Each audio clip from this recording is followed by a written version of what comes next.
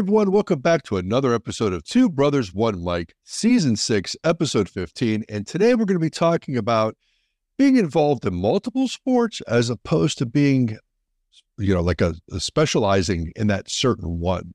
What the differences are, what the benefits may be. I don't know. Tony, how's it going? Yeah, the benefits, this is a controversial topic, for sure. Some parents won't agree with some of the stuff I say today. Coaches may not agree with some of the stuff I say today. I don't know if doctors would disagree with me, or maybe some will, some won't. But it's scientifically proven, a lot of the stuff that is the negative with this. Joe, when we grew up, and a lot of our audience is younger now. Yeah, it is. Yeah, the older also, but younger too. So for the younger audience that's listening out there, growing up, it was multiple sports. You played baseball in the spring, summer. You played basketball in the winter. You played football in the fall. You may have wrestled also in the wintertime if you didn't play basketball. You ran track in the spring if you didn't play baseball. You golfed in the spring, the summer. You played tennis in the summer. And you played soccer in the fall. And there was no year round. Now I'm going to play soccer, and it's going to be a specialized sport for me. I'm going to play nothing else. I'm going to do it from January to December with very little break in between. I don't agree with it. And I'm never real vocal about this with parents, because I was vocal about it a few times with clients, and it didn't go real well. Not because we were yelling at each other and throwing chairs. No. I know that's what some people feel is, the way to do things. And I'm not saying there's not a time when you don't feel like picking up a chair and throwing it at someone. I don't condone it. Some people don't condone that stuff. You know what I mean? Sometimes people stand there and they say, don't throw chairs. Don't throw chairs. But the people that follow them still throw chairs, and then they get blamed for it. Let me ask you a question. Where do you think that originated from? I don't know. I can tell you. Geraldo. Oh, well, I was being, I know where you're, Well, no, but you're not the first to say it, but you deserve it. Well, no. Geraldo didn't deserve it. Oh, yeah, he got in the way, didn't he? Right, he got in the way. It was, but listen, innocent bystander. Right, but she took his show in a direction, not so much Jerry Springer, but almost Jerry Springer without being Jerry Springer. Yeah, he was trying to be controversial, and it bit him. It bit him in the end, for sure. Yeah, sure did. Geraldo. Right on the nose. Yeah. Anyway. That being said. And that's your ADHD moment for today on TBOM. I'm sure there's more coming. I'm sure that. But there's so much that goes into this, and there are some benefits when it comes to specialization, but there's way more benefits. There's so many more benefits when it comes to multiple sports, and not just sticking in one particular sport. One of the biggest ones, and we're going to talk more about this towards the end of the show, is overuse injuries. When you're using the same muscle groups over and over again, and all the different acute and chronic injuries that you can develop from that, and why. And we'll talk about that a little bit later on in the show. And then also, when you talk about muscular imbalances. And I mean, basically, a muscular imbalance, ladies and gentlemen, is it's where some type of strength is not proportionate in the body. If that makes sense, Joe. I mean, you've heard of muscular imbalances, true or false? Sure. Yeah, absolutely. It's excessive strength in one area, and it's overwhelming for counterparts that are going. So it's not so much. So if you're talking about strength differential between the quadricep muscle group, which are the four muscles that make up the front part of your leg, ladies and gentlemen, or you're talking about the bicep, the two muscles that make up that muscle between the shoulder and the bicep. The quadricep muscle, one of the muscle groups involved with and responsible for flexion and extension of your knee, and the bicep is one of the muscle groups involved with flexion and extension of your elbow.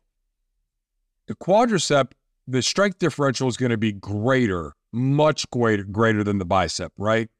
And, anatomy 101, the quad is doing so much more work throughout the day than the bicep. You can literally just be standing there and doing nothing, and your quadricep is working twice as hard as your bicep. Walking, running, jogging, climbing, sitting, standing, everything. That not one time do you use your bicep in any of those. Holding your body upright, moving from point A to point B. So the strength differential there is understandable. And again, those two have nothing to do with each other as well. Again, when I said the one is involved with the shoulder and the elbow, the other one is involved with the hip and the knee. And so they have nothing to do with each other. I'm talking about more, and we did a show about agonist and antagonist muscle groups before. Opposites attract, the lower back, the lower lumbar, and the abdominals, the chest and the back, the bicep and the tricep, right? The quadricep muscle group and the hamstrings, and the list goes on and on. So, basically, when you're looking at those groups and they're playing off of each other to contract and lengthen, Joe, the same joint, all right? The same joint is flexing and extending. So in the situation, let's take the quad and the hamstring and make it that much easier. And so when we talk about muscular imbalance, the quad is supposed to be basically 66% stronger than the hamstring muscle group. So in other words, if you're, let's put it to you this way, if your leg extension in the weight room is 100 pounds, then I'm sorry, not 66% stronger. If your leg extension in the weight room is 100 pounds, one rep max, your absolute strength is 100 pounds, your hamstring curl should be 66 pounds. So my apologies there, ladies and gentlemen. It's not a 66% strength differential at all. Your hamstring should be able to do 66% of a one rep max of what your quadricep can do. And so the quad muscle, the four muscles that make that up, as opposed to the three muscles that make up the hamstring, Joe, is much larger than the hamstring muscle, the quad muscle is. So it's going to be much stronger. Now, it's that imbalance we talk about, all right, that strength differential we talk about when the quadricep becomes twice as strong as the hamstring. Now you have a weak muscle group and an extremely strong muscle group in the front of your leg. And so when you have so much extra strength in the quadricep and a weak hamstring muscle, the impact on the kneecap is tremendous and causes so many different problems when it comes to knee problems, knee injuries. And then it also begins to cause so many problems when it comes to hamstrings, strains, sprains, different types, right? You have type 1, type 2, type 3, and different types of overuse injuries, which we're going to talk about as well in a little bit. So that is one of the major issues I have with this situation when it comes to doing only one sport, because when you're doing only one sport, the movement patterns are the same year in, year out, every day, every week, every month for 12 months a year with little or no rest in between. And eventually you're strengthening certain muscle groups. They're more mobile, they're more flexible, they're more stable, and their counterparts are getting weaker and weaker and weaker. They're sedentary. They're not doing anything. And this is where so many different injuries to our ankles, our hips, our knees, our elbows, our shoulders take place. So doing the same sport and specializing in one sport year round, I'm sorry, ladies and gentlemen, I'm not saying it happens to everybody. Joe, I bet you there are a ton of success stories out there with people who specialized in one sport, and I mean were tenacious with it, absolutely focused, locked in, and not only on the sport, but whatever position they played in the sport. A catcher in baseball, just absolutely focused and played from the time he was 6 years old till the time he was 32 years old when he retired from MLB and was extremely successful. I bet you they're out there, but I can guarantee you the percentages aren't high. You have a great percentage, a great deal of chance that you're playing with there. That's a game. It's a fine line. And there's just way too much research out there that proves that time and time again. So that's one of the biggest reasons why I'm not a proponent of just specializing in one sport. You could take the sweat activity level too. Let's talk about you for a second. When you were a sheriff deputy for, it was 16, 17 years? I always get that wrong. Every time I ask you that, I'm always my final year, I was home. So technically on the books, 17 years. I was at home, still collecting my paycheck, but I wasn't actively working that final year. So when we're talking about that particular profession, sure, you're sitting and in a pod, in a chair for a certain period of time. There are the same chores and duties you have to take care of every day, wearing the same equipment on your hips, around your waist, carrying that equipment around with you all day long for 17 years. And if you could look at on my end in auto working, there are so many problems from an ergonomic standpoint when it comes to doing the same thing over and over every single day when it comes to overuse injury. Constantly manipulating, turning, twisting, pushing, pulling, and then you're doing the same thing all day, every day. And it's specialization. You're doing the same exact thing. You get people in any type of career, people who do a lot of writing in their career, so many different problems with that hand that they use to write it. Then they're also sitting down. Also so many problems. This is why we talk about always standing up and moving around. Because when you're sitting down, you're activating certain muscles, actually, even though you're not moving. You're activating certain muscles and you're making them stronger to hold your body in a certain position while you're sitting down. But then their counterparts are doing nothing in that process and they're getting weaker and weaker as those other muscles that are holding you in place are getting stronger and stronger. There's situations where sitting down, your abdominals get stronger and stronger. Your lower back gets weaker and weaker. And as the abdominals get stronger and stronger, the lower back gets weaker and weaker, you start to have problems with your hips. And it's a downward. It actually goes a lot further than that. If you remember a few years ago, I actually was having issues with my jaws. Yes. And it had everything to do with the way that I was sitting in my chair. So as my lower back was getting weaker, my posture was was just going away. I had like no real good, healthy posture going on. And because of the way I was sitting, I was putting pressure on my TMJ and I was having issues with my jaw. Right. I mean, it's crazy the way that could work. So yeah, definitely. I mean, if you're just like we say, form is everything when it comes to exercise. It's really everything when it comes to, just your basic mobility, just the basic things that you do every day. Yeah. We're going to go to an ad here in a second. Folks, this is I don't know if it's going to be a short show or not as we go on in the second half of the show today, but this is just getting a point across to all of our parents out there on really thinking about this and doing your research when it comes to multiple sport activity with our young ones today. I see this too often in the last 22 years, and I've seen some injury, and I've seen, thank God, usually a recovery process, and they move on healthier and happier. I have seen a couple times though where they just could not get rid of whatever injuries from overuse and muscular imbalance that they, took on from specializing in certain, I don't want to say sports, but whatever, pitchers, where all they do is pitch and pitch and pitch, and the shoulder and elbow can only take so much on that young arm, and that's all they do.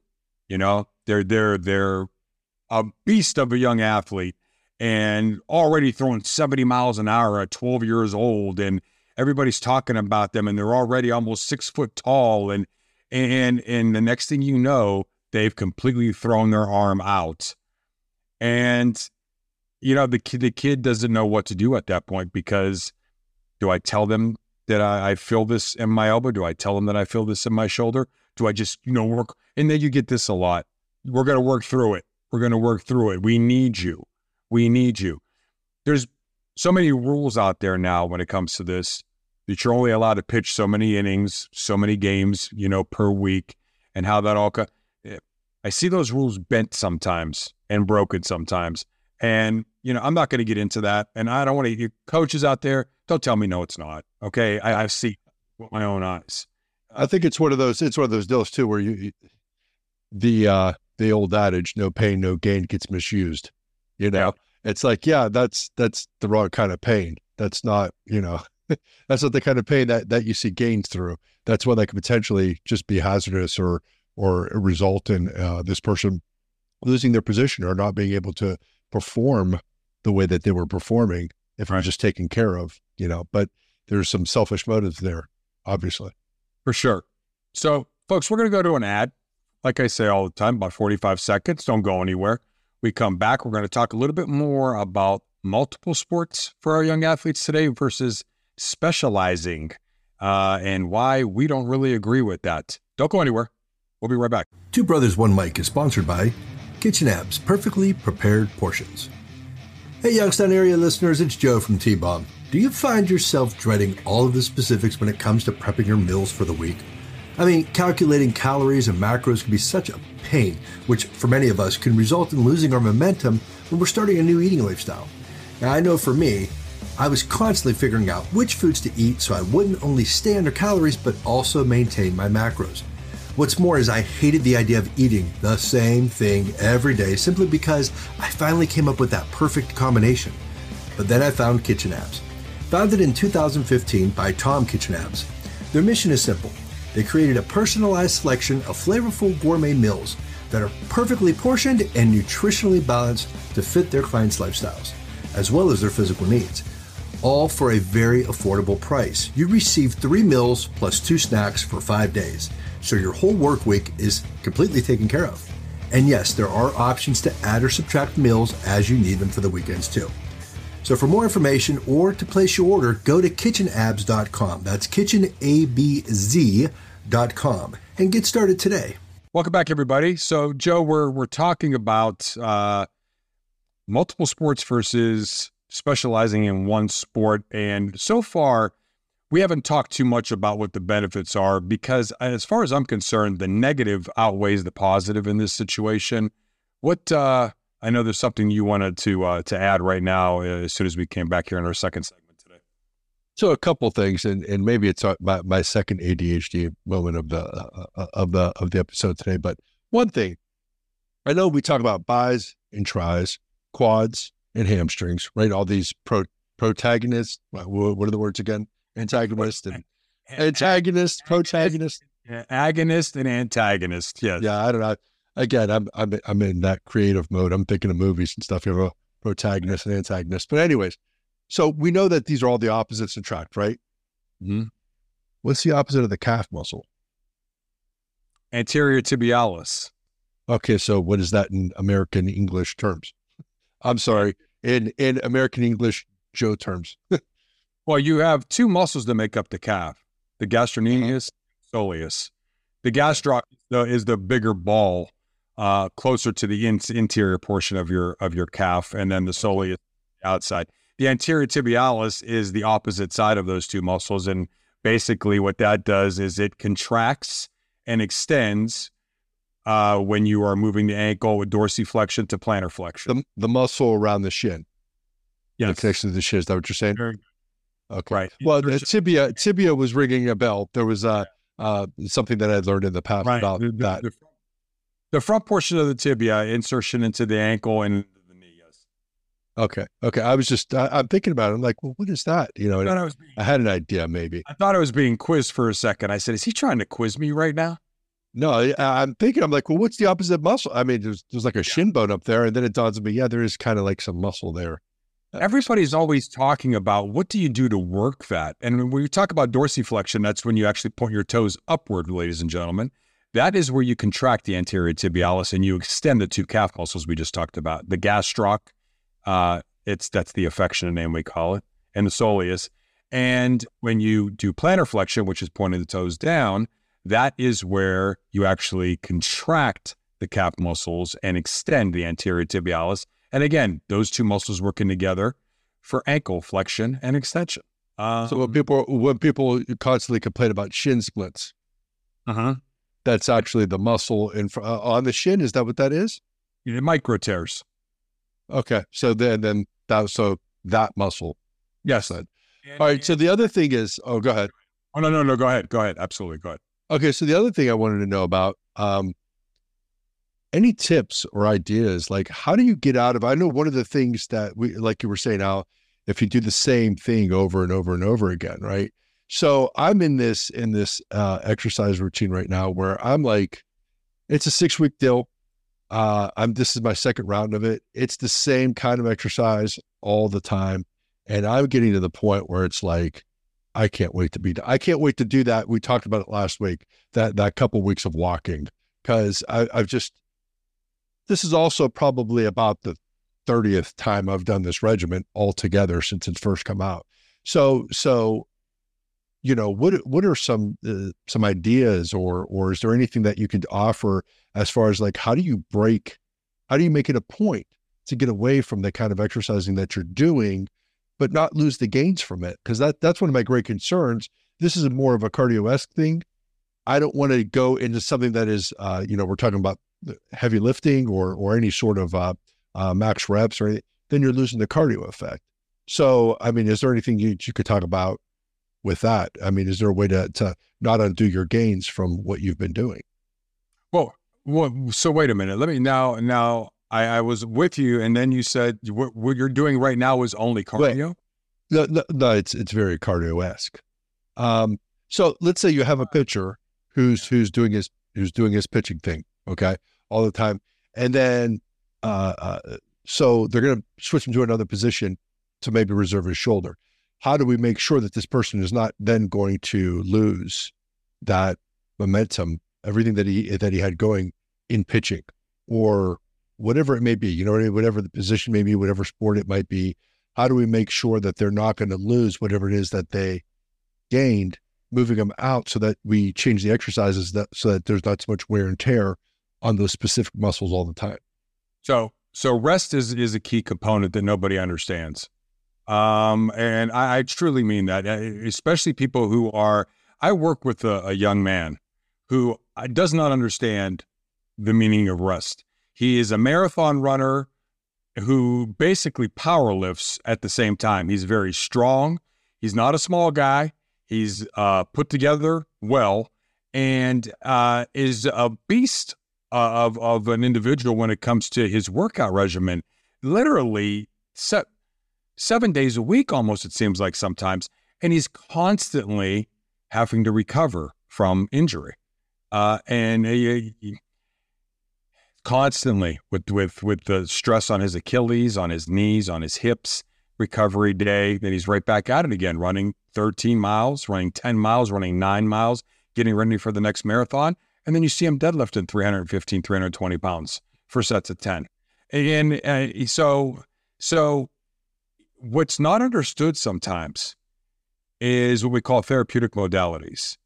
There's nothing wrong, and this is kind of getting away a little bit from what you're saying, but the resting factor for 2 to 3 months where you're taking stress off of a certain body part because you're engaging in other activity is not going to cause you to lose your gains from being sedentary and doing nothing and just completely walking away from exercise.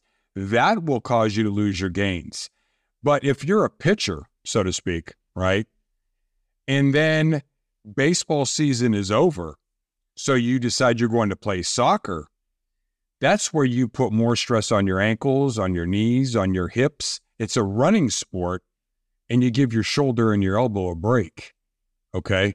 You give all the specific movements and movement patterns in baseball a break, and you go to soccer where you work on strengthening those opposite muscle groups that you weren't strengthening in baseball. You work on strengthening them, becoming more mobile in those areas, more stable, more flexible. And therefore, you have that muscular balance between the two sports where your multiple movement patterns are supporting your baseball, but at the same time, you are resting certain muscle groups that were being overused probably by the end of the season. So multiple movement patterns and balancing opposite muscle groups that weren't being worked in the one specific sport and now that are being used in another sport, absolutely you will not lose your gains because you're still going to go in the weight room. Even on the in-season, you should be in the weight room working on athleticism. No, you're not going to be in the weight room 5 days a week, especially if you're going from one season to the next. And you have to look to see where that break is at. And I hate when kids play sports January to December. You've got to find, ladies and gentlemen, you've got to find two things. Number one, a resting period for them. And number two, can we please let them be kids for a minute? This drives me nuts because when you take athletes, I'll never forget one young lady that came to me. She played volleyball. She ran track. She played softball. She was coming to me to train, and she was going to piano lessons, all at the same time. Well, how was she doing volleyball? Volleyball's not even in the same city. No, she's playing traveling volleyball. As she's playing traveling softball, as she's playing, it's absolutely ridiculous. She was on 2 different volleyball club teams while she was in season playing softball. Joe. Yeah. And she's coming to me. She's coming to me on Sundays to train. And finally, I looked at her. I said, "What's wrong?" I didn't know. She said, "Coach, I can't do this. I'm exhausted." And don't you know? Mono. Yeah. And it's absolutely ridiculous. Absolutely ridiculous.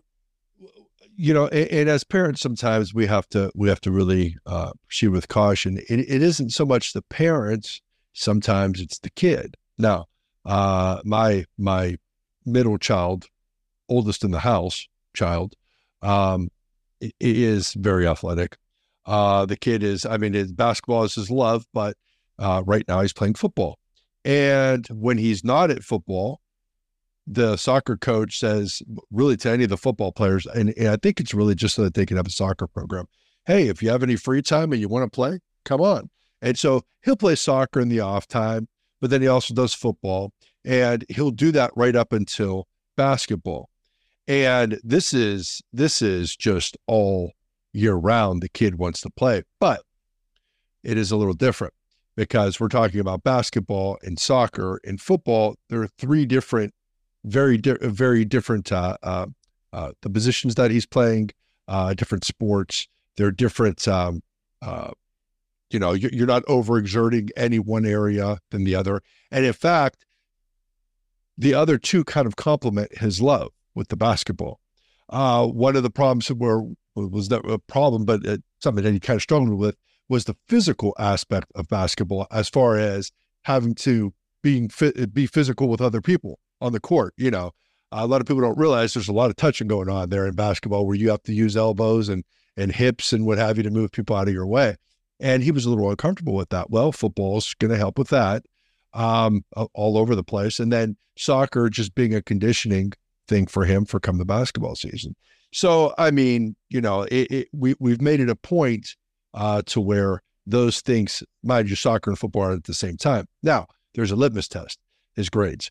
If we're not seeing things going good with his grades, obviously, then you know that it's kind of having an adverse effect, and we're not going to have that happen at all.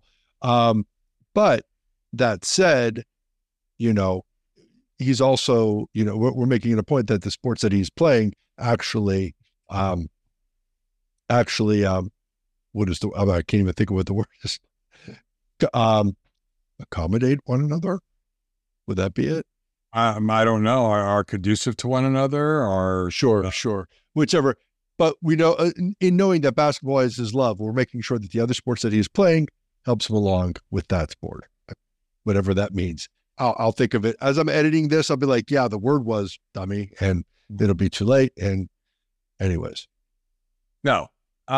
Basically, you're talking about different movement patterns. When you talk about a tennis player and then a baseball player, there's a lot of specific movement patterns there that are the same.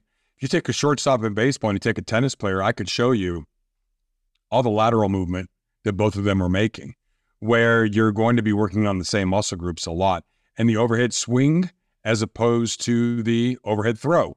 There's a lot going on there between a tennis player and a shortstop, second baseman, third baseman that are the same thing, especially a shortstop and a second baseman. And so sometimes you got to look at that as well, where one sport is exactly the same as the other when it comes to the positions they're playing. Now, if you have somebody who is a swimmer and then plays goalie for the soccer team, completely different energy patterns there when you talk about anaerobic, aerobic pathways and muscles that are being used and muscles that aren't being used. And so that's a awesome transition to go into. But if you're looking for sports where you're looking for a sport to help strengthen what they're learning in another sport, a wide receiver, you're going to see them running the 100, 200 meter in track. An offensive lineman in football, you may see them as a wrestler, or a linebacker, you may see them as a wrestler on the wrestling team. And so a catcher, you might see him as a goalie on the hockey team. And so we would say that these sports complement each other. That's the word I was looking for. That's the word I was looking for. Yeah. Yeah. They complement each other, position to position. Then there's other situations where, like I said, if you take a baseball player and a soccer player, that's where you get that opportunity to play two different sports with multiple movement patterns where you're strengthening, stabilizing, and creating flexibility and mobility throughout the body. And at the same time, giving certain body parts a rest because those two sports are completely different in nature. And their energy pathways are completely different. And so you need that sometimes. And sometimes you need to take a break. Sometimes you need to play a sport, take a season off, and then play another sport. And here's another big reason, Joe. And you talked about this just now when you were asking me about your weight room program. Boredom. Boredom is a major issue. Let me ask you this, and I'm going to get to your weight room thing here. I'm not trying to avoid that. I'm going to get to your weight room thing here. You ever see gymnasts? This is for everybody out there. Have you ever seen gymnasts? Look at your Olympic girls gymnast team, okay? What do you notice about them? I don't. Any of them? They exist, but I've never watched them. I couldn't tell you. Are any of them? They're athletic. I don't know. are any of them 30? Oh no! I mean, they seem to be young college girls. Sometimes 15 years old. Well, I think about some that we know. Where do they go? Friend, what's that? Then what happens after that? I don't know what you do after that. I don't know. Completely burned out. They've been doing it since 4 years old. That's all they do, night and day. They breathe it, they eat it, they sleep it. Gym, working on this, working on that, working on the vault, working on the high. It's embedded in their brain. Some of the strongest mental strength-wise, some of the strongest people in the world are your gymnasts. They are ultra focused. I trained a couple of them. And I'm going to tell you right now, I've never seen focus like I see out of a gymnast. Swimmers that are completely focused on swimming. Swimming. Same thing. Figure skaters. I've trained all three of these, and they are 100% focused. That is a positive. The mental strength of a specialized athlete is tremendous as they continue to put forth hours and hours and hours towards their trait. And if they can get there with passion and have no boredom and love what they're doing and avoid injury, I say God bless them to be able to do that. And you do see that happen. They almost don't have time for another sport, especially if they want to get to that elite level. You're not going to get to the Olympics by playing multiple sports. True or false? That might be false. I don't know where you find time as a gymnast to play traveling softball or volleyball or baseball. I have no idea, because the way they work in and out of the gym, it's just completely amazing how much time that these young men and young women put in there, especially at that age, to have that kind of focus and not to become bored. So that is one positive that I think is the mental strength is amazing with these young people. But eventually they do get to that point where after 14, 15 years, they're 20 years old and they're saying to you, you know, Mary Lou Rettons out there. There's my 80s for you, ladies and gentlemen. There you go. Yeah, just literally looks at you and says, I'm done. Put me on the Wheaties box and I'm going to go now. And God bless them, you know? And, you know, so that is one of the positives. To me, I don't know that outweighs the negatives, though. I really don't. And I think something that's very important for people to understand, if you don't want to listen to me, Brandi Chastain, she was captain for the 1999 women's national team that won it all, and soccer, women's soccer. And in an interview, Joe, I seen her in an interview, and she said, if she wasn't mistaken, she said, every woman on that team played multiple sports growing up. She played 3 different sports. She said it was the best thing that they all ever did. An athlete at an elite level will tell you that they've played multiple sports and it was the best thing they ever did. Not only are you trying to find where your passion is going to be, sometimes you don't even know if that's the sport. You might fall completely in love. I've had gymnasts that completely fell in love with volleyball and walked away from being a gymnast. I've had that happen more than one time. I've had tennis players walk away and play another sport, and they were good. They were fantastic at that sport. They found something else that they loved. And so you have to give kids a chance to find what they love, just like going to college and trying to figure out what your major is going to be. It's not always going to be the first thing you pick, for sure. It might be the third thing you pick, the fourth thing you pick, you know, and obviously you definitely want to lock one down eventually. but unless you're going to be a career, you know, we see them, you know, the career college, Rodney Dangerfield back to school. That just came right into my head. Classic. That was a classic. But anyway, I think that is something that is extremely important, is you have to give kids a chance. Excuse me. Not only are we talking about overuse injuries and muscular imbalances, but we're talking about boredom and not chasing, maybe we're not finding what it is that we truly love and what we want to do. So you have to give them a chance to try different things and see whether they like it or not before you just pick one thing. And, you know, real quick, Joe, when you talk about going in the gym and then you get bored eventually, that's why we do periodization. That's why we do, you know, you talk about your macro cycles, which are usually like 6 weeks or so, and your micro cycles, which are like 2 to 4 weeks. Do some more microcycling. Do some things where you're doing things for 2 weeks at a time to 3 weeks at a time, and stay in that realm for a period of 3 to 5 months, 3 to 4 months, where you're going 2 to 3 weeks of the same exercises, take a week off, come back, switch it up. 2 to 3 weeks of the same exercises, right? Not only the same exercises, but switch up the attack. Bis and tris and shoulders are going to be together during this microcycle. Chest and back are going to be together during this microcycle. Legs and core are going to be together during this microcycle. 3 weeks go by. I'm going to walk for a week now. I'm going to swim. I'm going to relax. I'm going to do some stretching, some yoga. Here we go again. Now, chest, shoulders will be in tris on one day, back and bis on one day, legs on one day. Keep switching it up. Then the next time through, legs and shoulders, chest alone, bis and tris. You switch it up, and then the next time through, all upper body one day, all lower body the next day.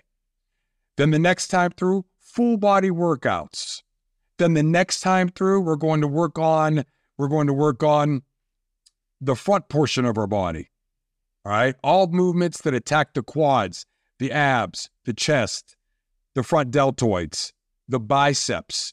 Then the next day, we're going to work on everything from back here, our back, our glutes, our hamstrings, our calf muscles, our triceps. Make sense? Switch it up every 2 to 3 weeks not only are you going to strengthen, stabilize, create flexibility and mobility throughout your body, you're going to give other body parts a rest in different ways, but you're going to create muscle confusion at the same time, where your body's never going to understand what it's doing. And when your body can't figure out what you're doing, it has to grow to adapt to you. And if that makes sense, I hope it does. It also solves the boredom issue out there. So just as somebody who's active in the gym, that's something you should try. It's something I do. And honestly, Joe, the biggest reason why I do it, my ADHD. I can't stand doing the same thing for 6 weeks. It drives me nuts. I'll lose my mind. So the workout that I've been doing, I mean, it changes every day.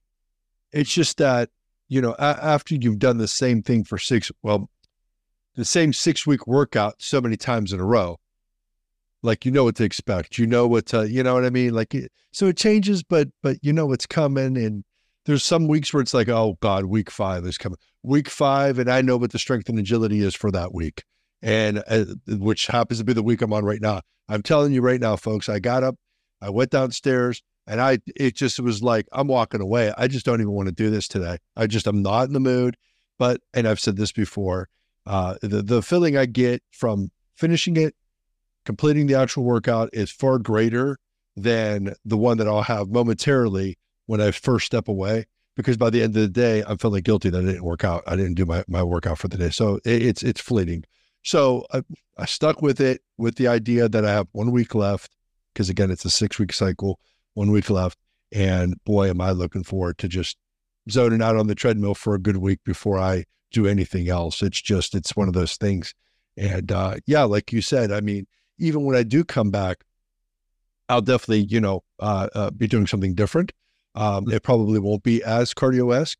However, it is going to be, definitely something different. There's some new equipment we're looking at. And so I was able to kind of cheat the system a little bit, if you will, as opposed to, just kind of going back to something else that I did or haven't done in a long while. Yeah. Yeah. Well, I mean, good stuff. I think I'm going to start cardio-esque. I'm going to add that to my vocabulary. Yeah. Cardio-esque. It's not full cardio, it's shadow boxing. And if you're doing it right, I mean, the routines that I've been doing is, but the regimen isn't just shadow boxing. Okay. So yeah, you're doing that. And then there's days that you're doing weightlifting. So it isn't all, and again, there's strength and agility in it as well in the middle of it, like HIIT training, which yes, is cardio, but we also know that there's, you're getting some muscular gains as well from doing that. Are you holding dumbbells when you're? No, never. I tried that once with just 2-pound dumbbells, and it's not that they're heavy. The problem is you don't want them to fly out of your hands. So you're really gripping them, and your hands the next couple of days, it's just not worth it. And then come bag day, when I'm hitting heavy bag, I couldn't even touch it. It was like there was no way, my hands were too sore. So I never do that. It looked good on Rocky. It looked good in some movies, and I'm sure it has a place for people who are actually getting in the ring. But for me personally, I see not in the realms of just shadow boxing or heavy bag work or double end work like I do. There's just no real need for it. For the weight that you are carrying. So imagine how much harder you'd have to grip if it was even heavier yet. It's a lot of pressure on your wrists, and those are week bones. You got to be careful with those. You should be holding 30-pound dumbbells in that situation. No. We're talking, 5s, 7.5. They have 7s out there. They have 8s out there, 10s, but you're not, depends on how many reps or in that situation, usually it's for time. Not for, I mean, if you're using it, there's certain things where, like, if you're slipping, all right, or you're doing different things, that's fine. But I think if you're doing full on, you're punching, man, that's a lot of pressure on your wrists, on your elbows, on your joints. And especially if you're snapping, you could really end up with some tendonitis or some other issues with your shoulders because really, there's a lot more to a punch than just throwing it.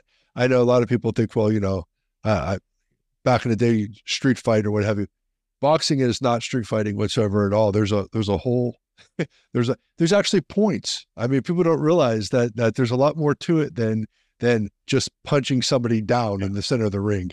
And so you have to know how to throw a punch proper in order to actually get the most benefit from a workout like the one that I'm doing.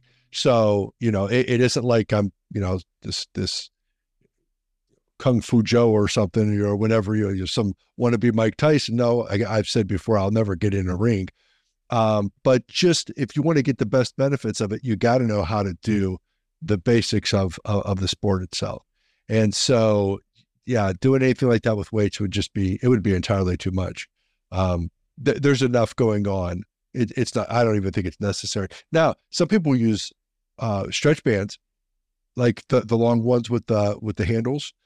They'll use those for throwing different punches or whatever, but that's not even for speed. That's just for strengthening and agility. Yeah. Okay. What if you were asked, this is a time thing, what if you were told to do it for 10,000 hours? Would you be able to do that? Now, 10,000 hours equals about 415 to 420 days. I'm not sure exactly how many days, but it's somewhere in there. Can you do that type of workout over a period of, let's say, 3 years? Can you continue to do that workout? Because I've done this workout for roughly 3.5 years. But not straight. There's been times where I've stopped, So do you think you have over 400 hours in? Oh, I'm sorry, 400 days, 10,000 hours? I don't know about 10,000 hours. I mean, they're 45 minute to 50-minute workouts. So if you did, if you did, according to Malcolm Gladwell, in his Malcolm Gladwell, ladies and gentlemen, is a journalist. He's a Canadian author, a journalist, public speaker, and he wrote a book, Outliers. I can't remember if it was called The Secret of Success. It's a best-selling book. I did not read it, but in that book, from what I read, he wrote all about the 10,000 hour rule. He did not develop the rule, and I cannot remember the name of the gentleman that did, but he writes all about it in this book, right? And what he talks about is anytime you apply in this formula, 10,000 hours, which I worked out to be, I think, 417 days it was. If you were to, obviously not in a row, 417 days in a row. So I made it 3 years, and then that's about a third of that time. So over 3 years, a little more than a third of 3 years, if you applied your trade, okay, whatever it is, athletically, academically, and you worked at it over and over for 10,000 hours, you would become a professional, an expert at that particular trade.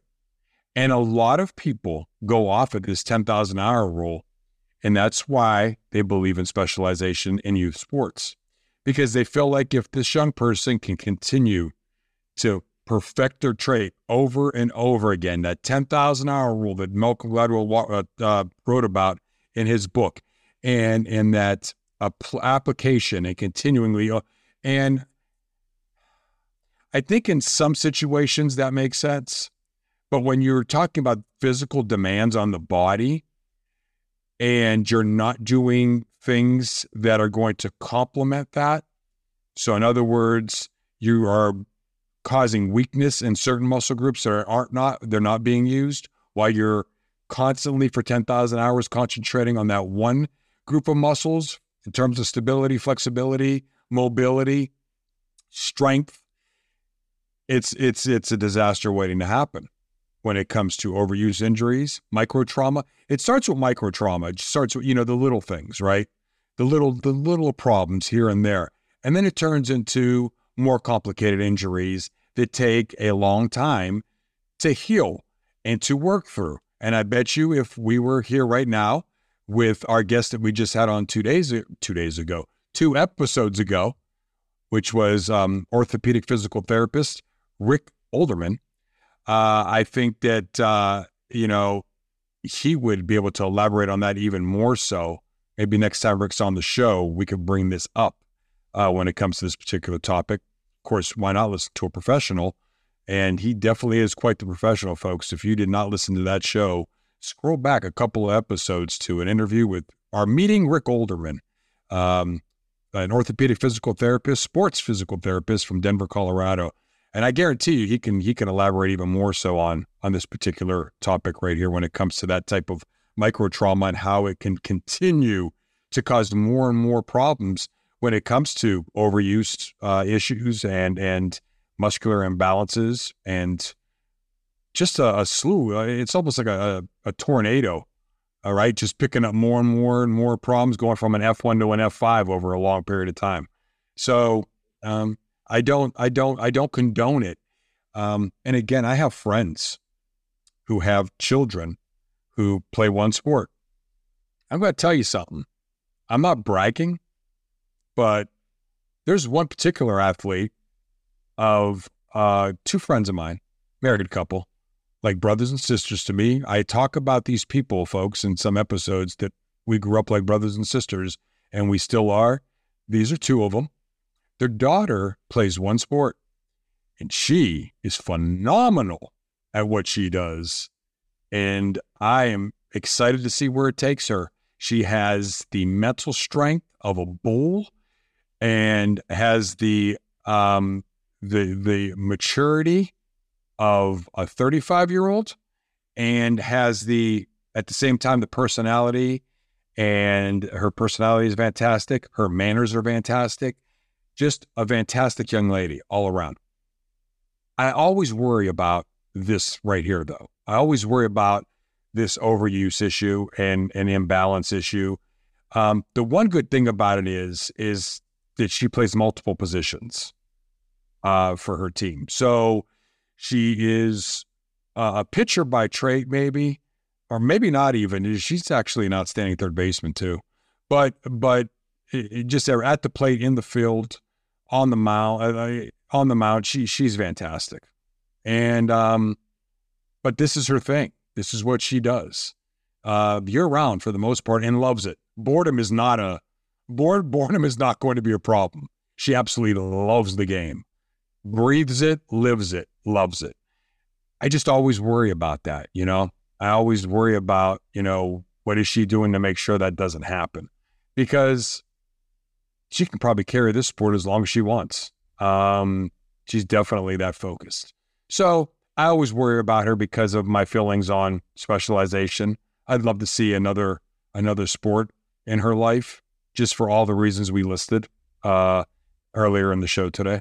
So, I mean, folks, really, if you have a child, and especially, listen, if they're 8 and 9 years old, there's no excuse to play one sport. That's at least let them try. I have he talked about his soon-to-be 14-year-old. My soon-to-be 14-year-old plays on the same basketball team as his 14-year-old, and our soon-to-be 14-year-old. And mine, he's tried, you know, football, flag football, baseball, basketball. That's his love. He does take some time off. He does do a lot of clinics in the off season. Then he takes some time off. Then he plays his season. I really would. I can't force him, right? We can't force him.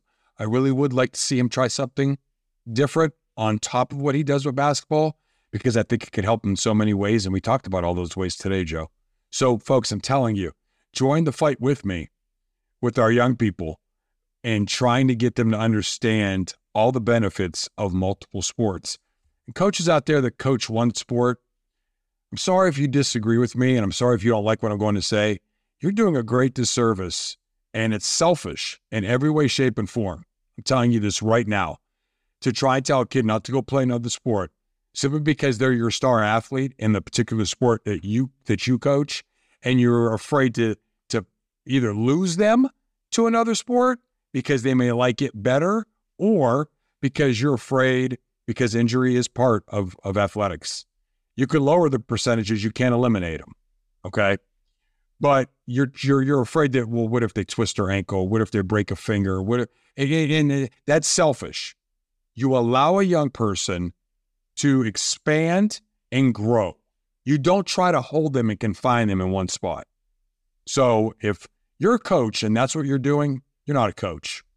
And I care less if that offends anybody or not. I'm a coach. I don't do that. Don't do that. Wrong answer. Plain and simple. And I'm off my soapbox now, Joe. Okay. Well, with all that said. That being said, until next week, I want to remind all of you, be sure to join us every Wednesday morning at 9 a.m. Eastern Standard Time for all of our new episodes. Also, if you have any thoughts, questions, comments, or opinions, you can leave us a message via the link in this episode's description. And finally, I was making a great comeback on that whole thing.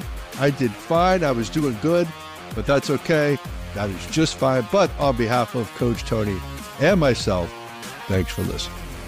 All right, everybody out there. And folks, listen, it's something that, I know I got a little hard there on coaches, and I respect coaches to the utmost, but I don't like when I see something like that. So if you're doing that, please rethink that whole process through, because kids need to be able to explore. That's the idea. Sports can't just be about winning. It's got to be about a lot more than that.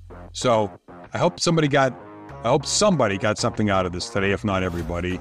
Take care, everybody. Be the best you. Joe, I'm out of here.